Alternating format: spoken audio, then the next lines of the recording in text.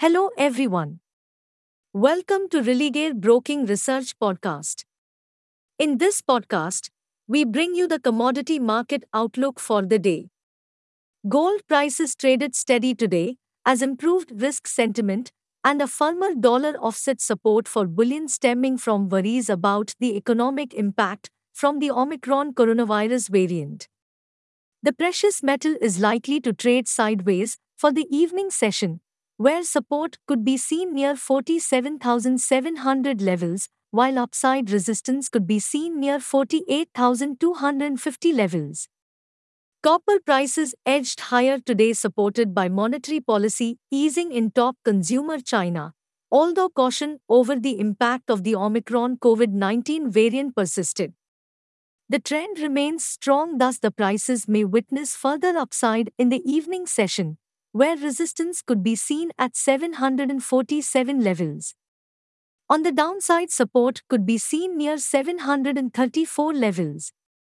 Moving to crude oil, prices extended gains as concerns about the impact of the Omicron coronavirus variant on global fuel demand eased and Iran nuclear talks stalled, delaying the return of Iranian crude. For the evening, prices are likely to trade higher. Resistance could be seen near the 5,490 mark. On the other hand, support for prices is seen near the 5,300 level. As a trading opportunity, traders can buy natural gas near 280 to 279 levels for the target price of 290 levels, while keeping stop loss of 274 levels. In the U.S. economic calendar, we have trade balance, imports, and exports data followed by EIA short-term energy outlook. Hey friends, these were the updates for today. Thanks for listening.